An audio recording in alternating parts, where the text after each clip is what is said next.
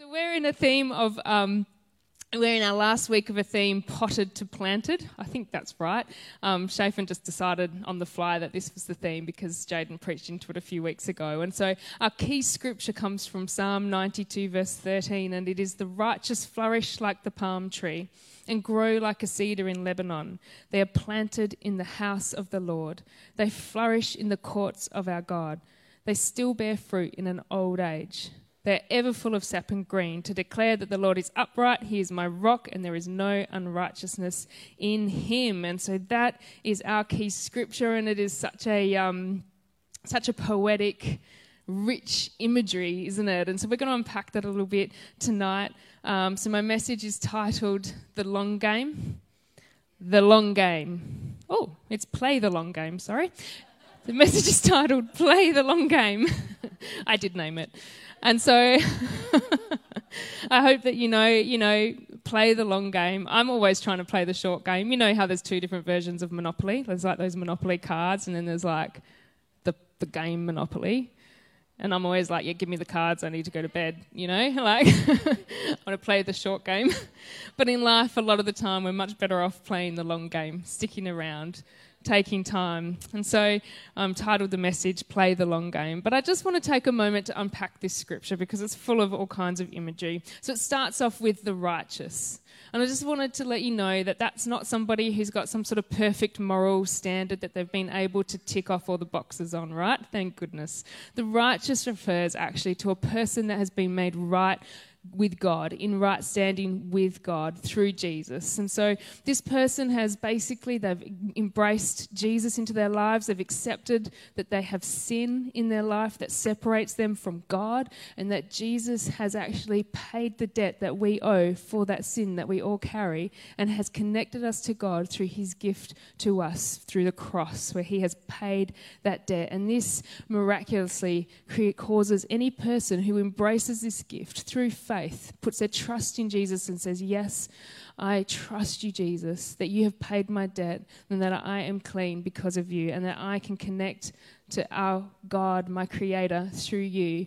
Anyone who does this step of faith, this step of trust, is instantly transformed from being in the category of the unrighteous or separated from God into the righteous, connected with God. Isn't that awesome? So the righteous, any person who's placed their faith in Jesus tonight can count themselves as part of that group. The righteous flourish like a palm tree and grow like a cedar in Lebanon. So this is like a big broad brushstroke statement.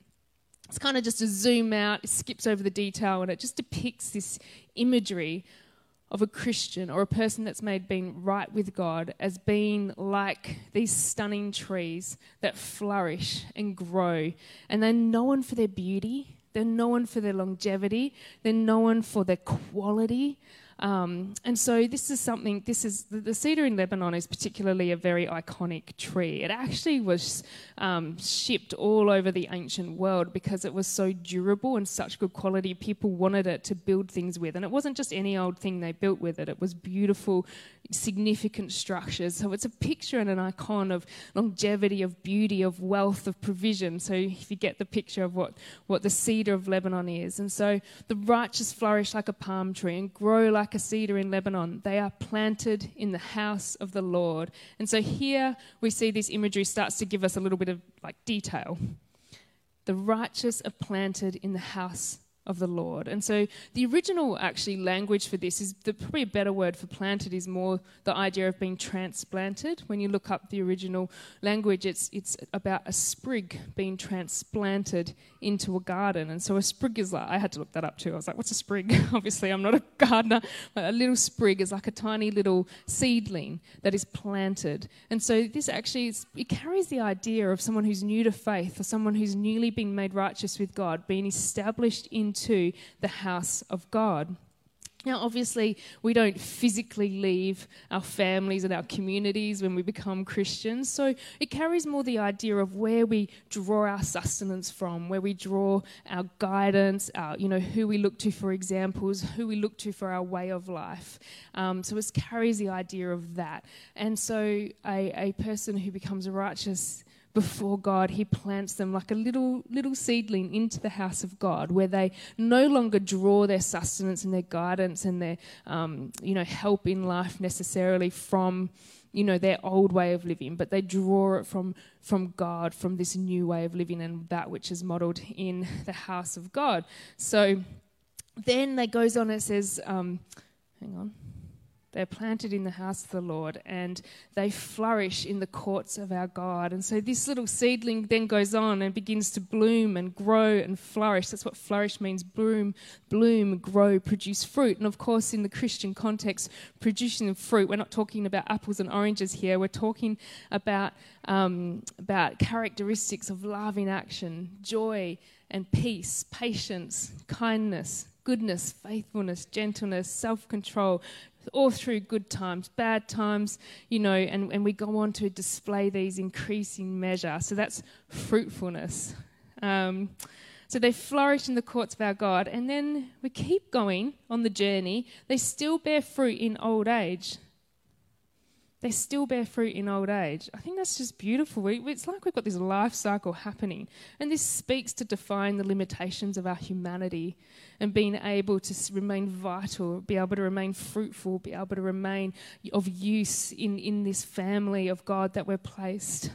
They are ever full of sap and green, to declare that the Lord is upright. He is my rock and there is no unrighteousness in him. And I just love that finish. It sort of changes like the way it's worded there, makes it personal. I love it because you've got this tree or this Christian who's probably endured many things in life. And yet here in their old age, they're still vital, they're green, they're full of the Spirit of God, and they are still declaring the goodness of God at that point in their life. It's so victorious. It's such a beautiful imagery of the life cycle of a Christian. It's desirable. But in order to wrap a little bit more practical language around it, it's essentially the cycle of a Christian maturity, going from a newborn Christian and, going through that pace of maturity. And so I wanted to wrap a little bit more language around this to help us understand what this means. So 2 Corinthians 3 verse 18, it says, "So all of us who have had that veil removed," which means the righteous or the Christian. I haven't got time to explain that just now. "But they can see and reflect the glory of God.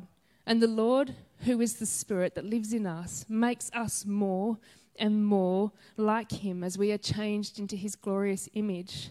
So now we've got this picture of a Christian who's planted in the house of God, who now has the Spirit of God at work in them, making them more and more and more like God. Let's wrap some more language around this. Ephesians 4, verse 11 to 13. "And it was he," so the Spirit of God, "who gave some to be apostles, some to be prophets, some to be evangelists, some pastors and teachers, to prepare God's people for works of service, so that he, the body of Christ, may be built up, until we reach unity in the faith and in the knowledge of the Son of God, and become mature, attaining to the whole measure of the fullness of Christ." So this builds again on this idea that actually to become mature, to go on this journey, is in fact to become Christ-like. So the measure of our maturity, if you were able to measure it, I don't think it is that measurable, but it is our level of Christ-likeness.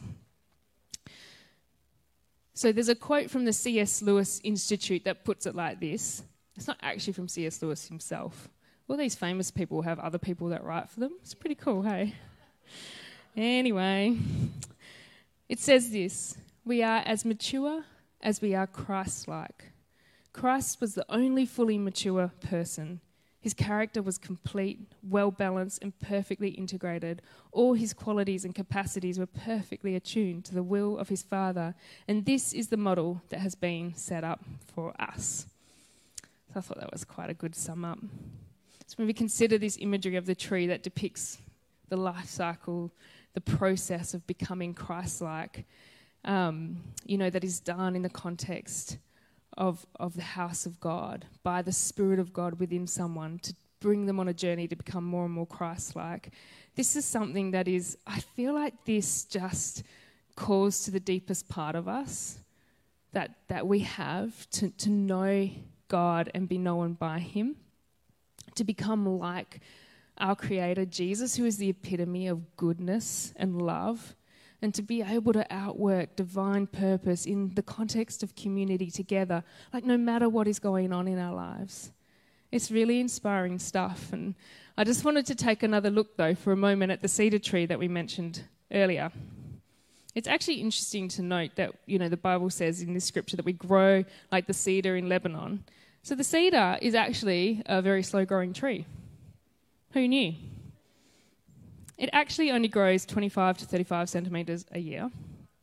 So it can grow up to heights of about 40 metres, which at the rate of growth that it is, would take 160 years to get there. So I hope my maths is right. Come see me later if I've got that wrong. But it's a long time, we can agree. At that rate, up to 40 metres, that takes a long time. In fact, that's longer than a human lifespan. The cedar tree, it lasts upwards of 600 years. It's even recorded to be as old as 1,000 years. So the endurance of this tree is remarkable. It's known for, obviously, its great quality. It's beautiful wood. It's got really smooth, beautiful, strong, pest-resistant wood, right?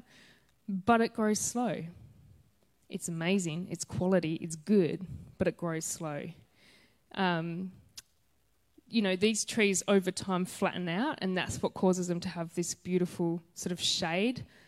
But they don't flatten out and take that shape until about the 20-year mark, right? And, I guess spiritual maturity, it's the same. It's a slow burn, and I guess that's my first kind of key, my first point, is play the long game because it's a slow burn. Just playing on words here, don't take the keys too seriously. But spiritual maturity, it's not automatic. Like when we put our faith in Jesus, we're instantly transitioned from this state of unrighteousness into a state of righteousness and being right with God. But spiritual maturity takes time, just like we see with this tree. I would also present to you that time alone does not produce spiritual maturity. Consider, many of you are students here, right? Who's a student here? Yeah, so many of you. That's awesome. Do you know, I studied occupational therapy at uni and attained my degree many years ago. I'm not going to tell you how many. And, and when I went to university, there was lectures back then. I don't know if you still have to go to the building anymore, but I did. I had to go into the building, listen to lectures, go to tutorials, do assignments, read a lot of stuff. And, do you know, just rocking up, though, spending the 4 years there and reading all of the stuff, that wasn't enough for me to get a degree. To become a health professional, you have to demonstrate and practice the application of the theory that you're learning. I mean, you've really got to contend with this theory and work out how to make it a part of your practice, how to embody it, how to put it into action. Like, it's not easy. I mean, this is what it looked like for me. We had to do pracs. Is there anyone here doing health profession, having to do practicals? I think there was a nurse over there, you know what I'm talking about, or teachers, other people that have practicals, which means you've got to go in real life and start working and providing a health service to people, and then you've got someone with experience watching you and giving you feedback. And you've got to take that feedback and adjust and then practice again. And then they give you more feedback and you adjust and you practice again. And this is the journey that you go on to become a health professional. Not only that, you get feedback from the person you're doing, providing the service to. And then you adjust and you apply it again and you practice again. And then not only that, you also have to self-reflect and write journals and submit those journals to your lecturer so they can see that you're really doing it. And you have to reflect and adjust your practice and try to work out to make sure the theory is in line with the practice. And you practice again. Some of you here know what I'm talking about, right? And that's just to get your degree, and then you start working and you just go on the whole journey again because no one's going to let you do anything because you're new, even though you've just spent 4 years of practice. And they're right.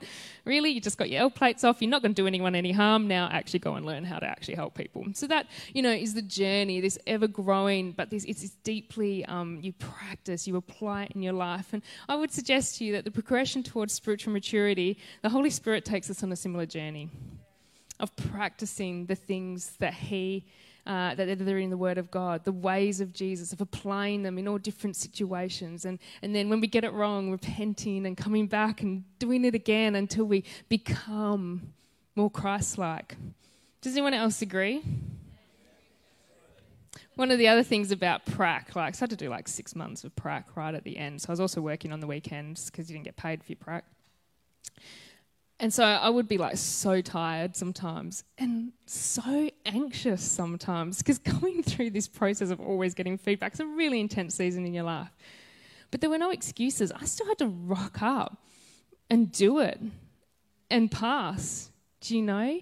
I couldn't say, I'm too tired today. Can you just sign me off? Not an option. I had to go and demonstrate this. And I think that, often, that it's the same in all of our life and in your spiritual maturity. It's having that God develops within us the resilience to practice the words of Jesus, to be Christ-like even when it's hard, right? Yeah. James 1:4 says, "Count it all joy, my brothers, when you meet trials of various kinds." Don't you love this scripture?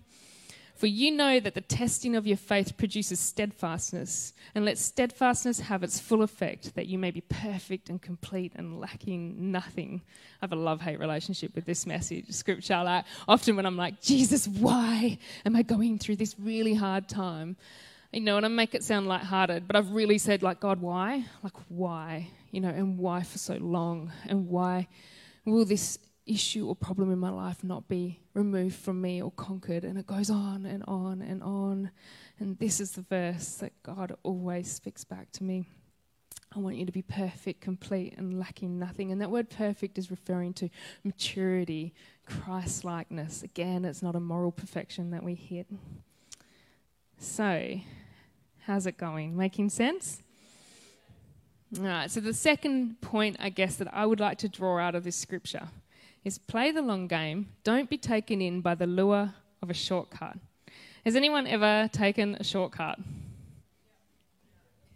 Was it good? Sometimes.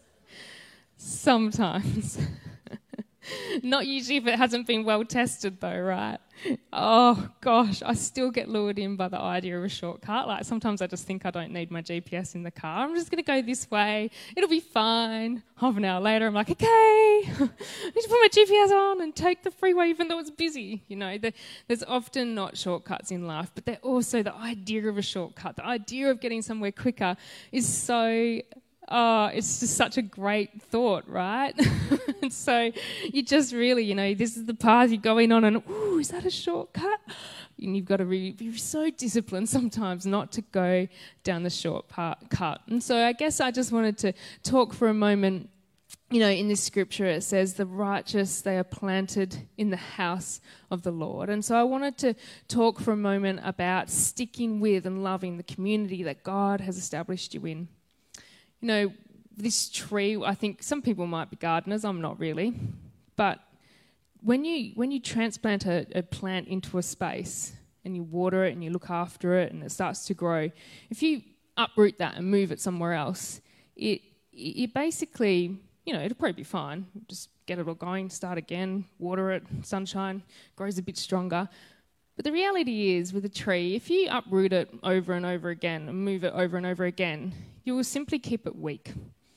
Take, for example, my fiddle leaf plant. The poor thing. I should just put it down. I should really just put it down. And my latest thing is I've got it in a garden outside, which is a terrible idea. But anyway, it's struggling along okay. But yeah, my fiddle leaf, when we went through COVID, the young people here thought that it would be great to use my fiddle leaf in the production, and my fiddle leaf loved it because it got all this white light and it was like, yay, but it never adjusted to being back in my house again. So it got spoiled. Anyway, that's a diversion. But when God establishes you into a church, this is no mistake on his part. God is wanting to use that as an environment, that community, as an environment that he will use to work within you, to develop you into spiritual maturity. And this is most fully realised when we dig down deep into the community and build friendships and relationships where we love back, where we receive constructive feedback sometimes and we give it, where we change, where we hurt one another and get hurt back, and we forgive one another and we repent and we try again, and we all work towards remembering that we're on a course towards spiritual maturity, that we practice Christ-likeness. And in a community like this, it'll be messy, it won't be perfect, but it will be healthy because everyone is there with a commitment on the same course towards Christ-likeness. And this is the church. This is the intention and the plan of God. Do you know, our Western individualistic mindset, I think, can be a hindrance to this space. Individualism is the habit of being independent and self-reliant. It's a social construct which preferences an individual's self-determination over the collective approach. Now, we are like born, bred, drenched in individualism. It is celebrated, and in many ways, it's a great thing. It's not all bad. But it doesn't really work in the context of this community that God is calling us to.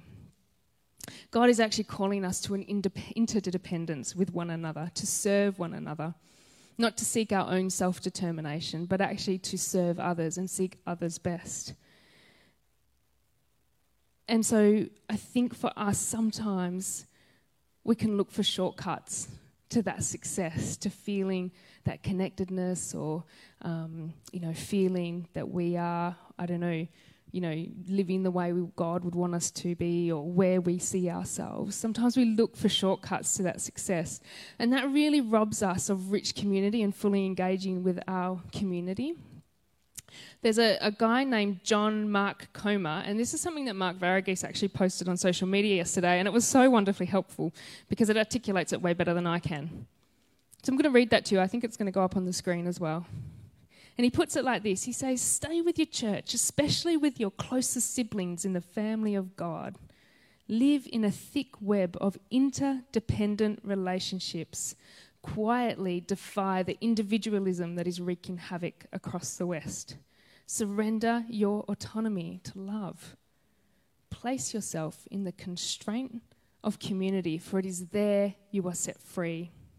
Give up your preferences for the sake of others. Enroll in the school of agape, which is love that seeks another's highest good. When you fail a course, throw yourself on God's mercy. Come back to the table, eat the bread, drink the wine, ingest the forgiving love of God. Repent again and again. Risk vulnerability. We will get hurt, and we will hurt in return. That's part of facing grace. Our greatest wounds come from relationships, but so does our deepest healing. The risk is worth it." Isn't that beautiful? It's beautiful, and that's just describes it so much better than I can. But we are drenched in an individualistic mindset. I am. We can make mistakes, and we can think that being planted in the house of God is all about accessing good preaching or great worship experiences or our own self-discovery or, all this sort of stuff or opportunities. And so we tend to view church through what it's doing for us and how we fit in that space and what is going on in our space. And so then we tend to move, seeking a better option, and then move again, forever seeking that place when that's actually, these are the kind of shortcuts that we take. But, we believe that it'll lead to something better, but it kind of puts us in the cycle of just starting over and over and over again. And it only sets us back. Because in fact, our greatest contributor to spiritual maturity is the relationships that we build as a part of the community. And it is those relationships that God uses as the perfect environment, taking the good and the bad of that community to grow and shape us into Christ-likeness. And so that's why I would present to you another hindrance to our spiritual growth is the inability to stay put with community. I tell you what though, when communities show up, when they not only show up, but when they come with something to share, something to give, something to serve others in, well, watch out, because we are poised for a miracle. When communities show up, when they bring their gifts, their acts of service, their smiles, their hugs, their encouraging work, their finance, their hospitality, their prayer, their worship, their preaching, their love, well, that is a community that is full of abundance, that will never lack. This is a place that's like a bright lighthouse on a hill, a place that declares that God is real, that God is good. This is a place where many can find a place to belong, and many can then find God for themselves. They can then be planted there like a small little sprig and grow and begin to flourish. And this is the miracle in action, the church. We've got sprigs, we've got more mature people and more, and all the way we go, protecting one another, helping one another as we go. It's such a miracle. A writer for John Piper's Desiring God website puts it this way. Again, not John Piper himself, but, the other guy. Who knows who he is? But we all know who John Piper is, or a lot of you probably will. He puts it this way. Jesus' very first disciples didn't get to choose each other. Jesus chose them, and they just found themselves thrown together. Hello, Everlife. And Jesus gave these early disciples and all disciples afterwards an impossible command: love one another. It had to be impossible to obey in mere human power, because this love was meant to bear witness of Jesus in the world and give visible evidence of an invisible God. It had to demonstrate that what is impossible with man is possible with God. And Jesus gave his disciples an impossible context in which to carry out this impossible command: the church. A community of diverse, sin-polluted, defective individuals from all sorts of life-shaping paths living together in an impossible love. Yay! Then Jesus gave his church an impossible mission: preach the gospel throughout the whole God-rejecting, Christ-hating world and plant impossible communities among every people where diverse, sin-polluted, defective individuals from all sorts of life-shaping paths would live out Jesus' impossible command to love one another. Impossible love, impossible community, impossible mission. This plan is doomed to fail. There's no way this works unless God exists, who makes possible the humanly impossible. And here we are, 2,000 years later.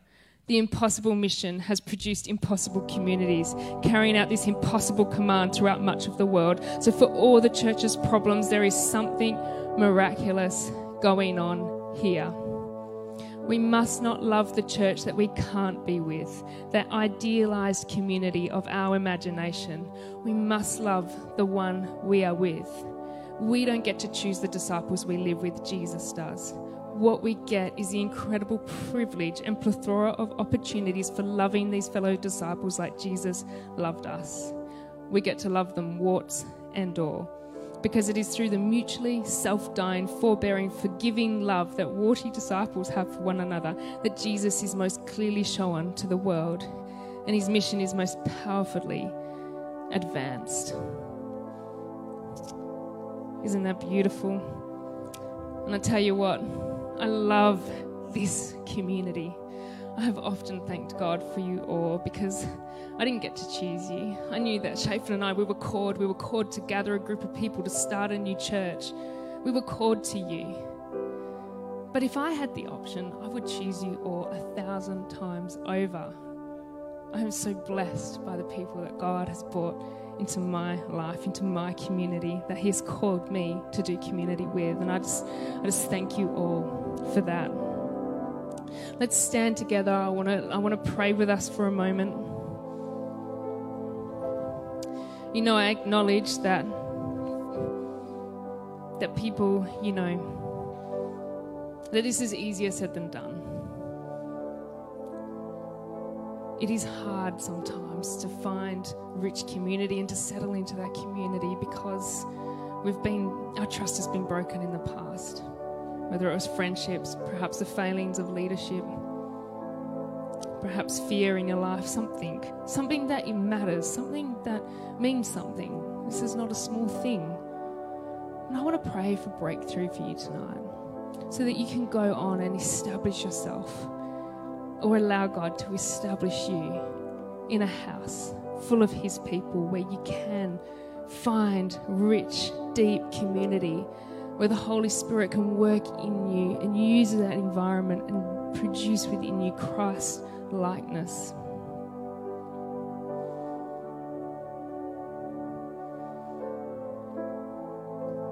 Just take a moment to bring your heart before God.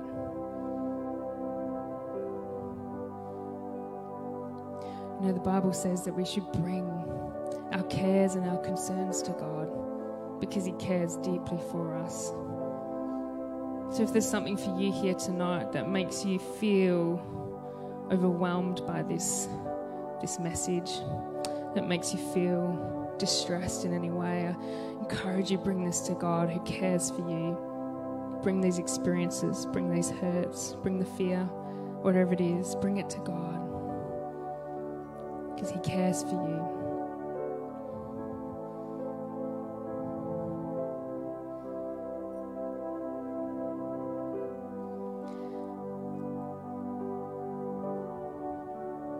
So Jesus, I pray, Holy Spirit, I pray that you'll be present with your people here tonight. I thank you, Jesus, that you're so merciful, that you're our comforter, that you love us, that you heal us, that you gently lead us on. And Lord, as a community here, some are visiting, some belong to Everlife, some are passing through, whatever it is, but Lord, we come together before you and we thank you, Lord, for the church. We thank you, God, for this impossible community that you've called us to. We thank you, God, that you give us the grace and the power to love one another, to establish ourselves in a community. You've given us the grace to do this. And so, Holy Spirit, I pray right now for those that are struggling with this, for those that have had hurts flick up, for those that have had their trust breached in the context of your church. Lord, I pray for a deep healing in Jesus' name. Lord, I pray that you will bring freedom, that you would bring the courage to step out and try again. I pray, Lord God, that you would lead your people into communities where they can grow, communities where they can put their roots down deep, where they can find richness, they can find the thing that you've called them to, where they can be loved, where they can love, where they can forgive and be forgiven. Father, I pray for the ability and the empowering grace to step into this type of community for every person here tonight, Lord God.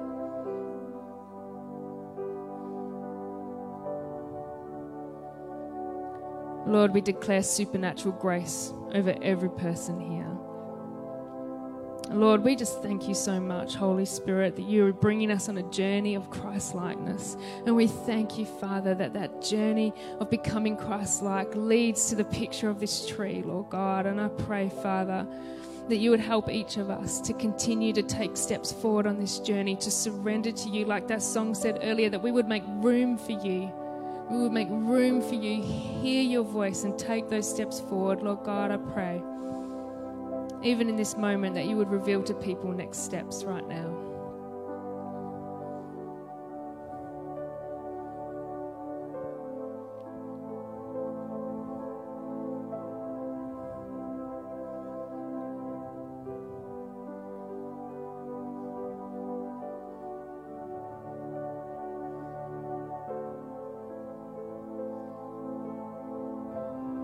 And we stand here tonight, Lord God, and together we declare that this impossible love, this impossible community, and this impossible mission is possible through you, Jesus.